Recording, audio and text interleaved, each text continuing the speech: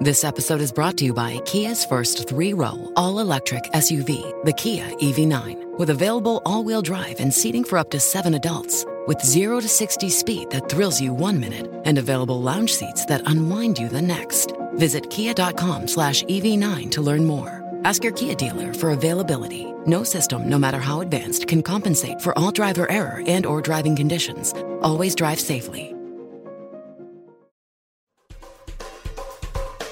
This is Scientific American's 60-Second Science. I'm Annie Sneed.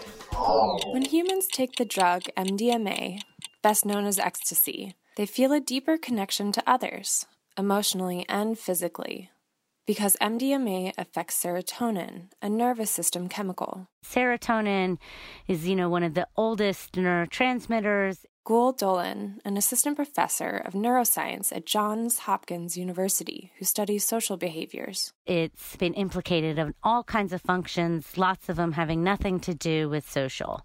And so we wanted to know, well, how long ago was serotonin's function, really about encoding social behaviors? So Dolan and her colleague did what any scientist would do. They gave MDMA to octopuses.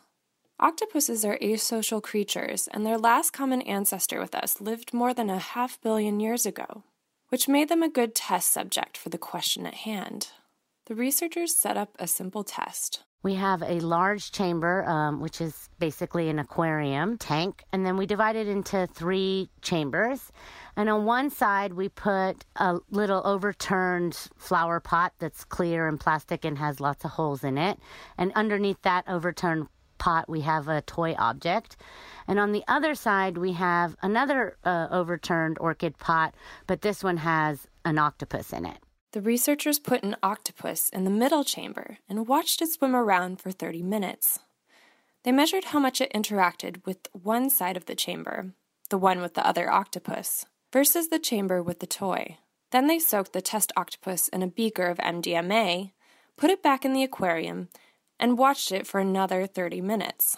And what the researchers saw was weirdly similar to a human on MDMA. Before they received MDMA, when they were interacting, they're very reserved. Even when they're spending time in the social side, they are sort of mashing their bodies up against the side wall and extending only one arm out to touch the flower pot and very tentatively touching with one arm. After MDMA, all of the animals spent significantly more time in the side that had the other octopus in it.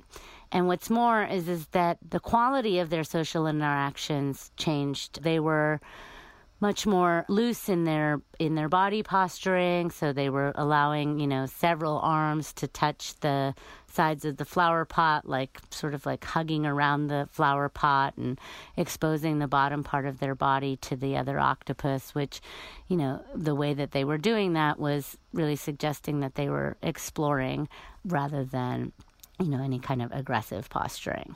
These observations indicate that serotonin began playing a role in animals' social behavior more than 500 million years ago.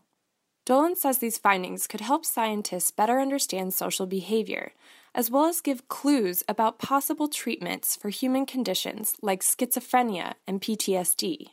Meanwhile, we've learned, not surprisingly, given their anatomy, that octopuses are excellent huggers.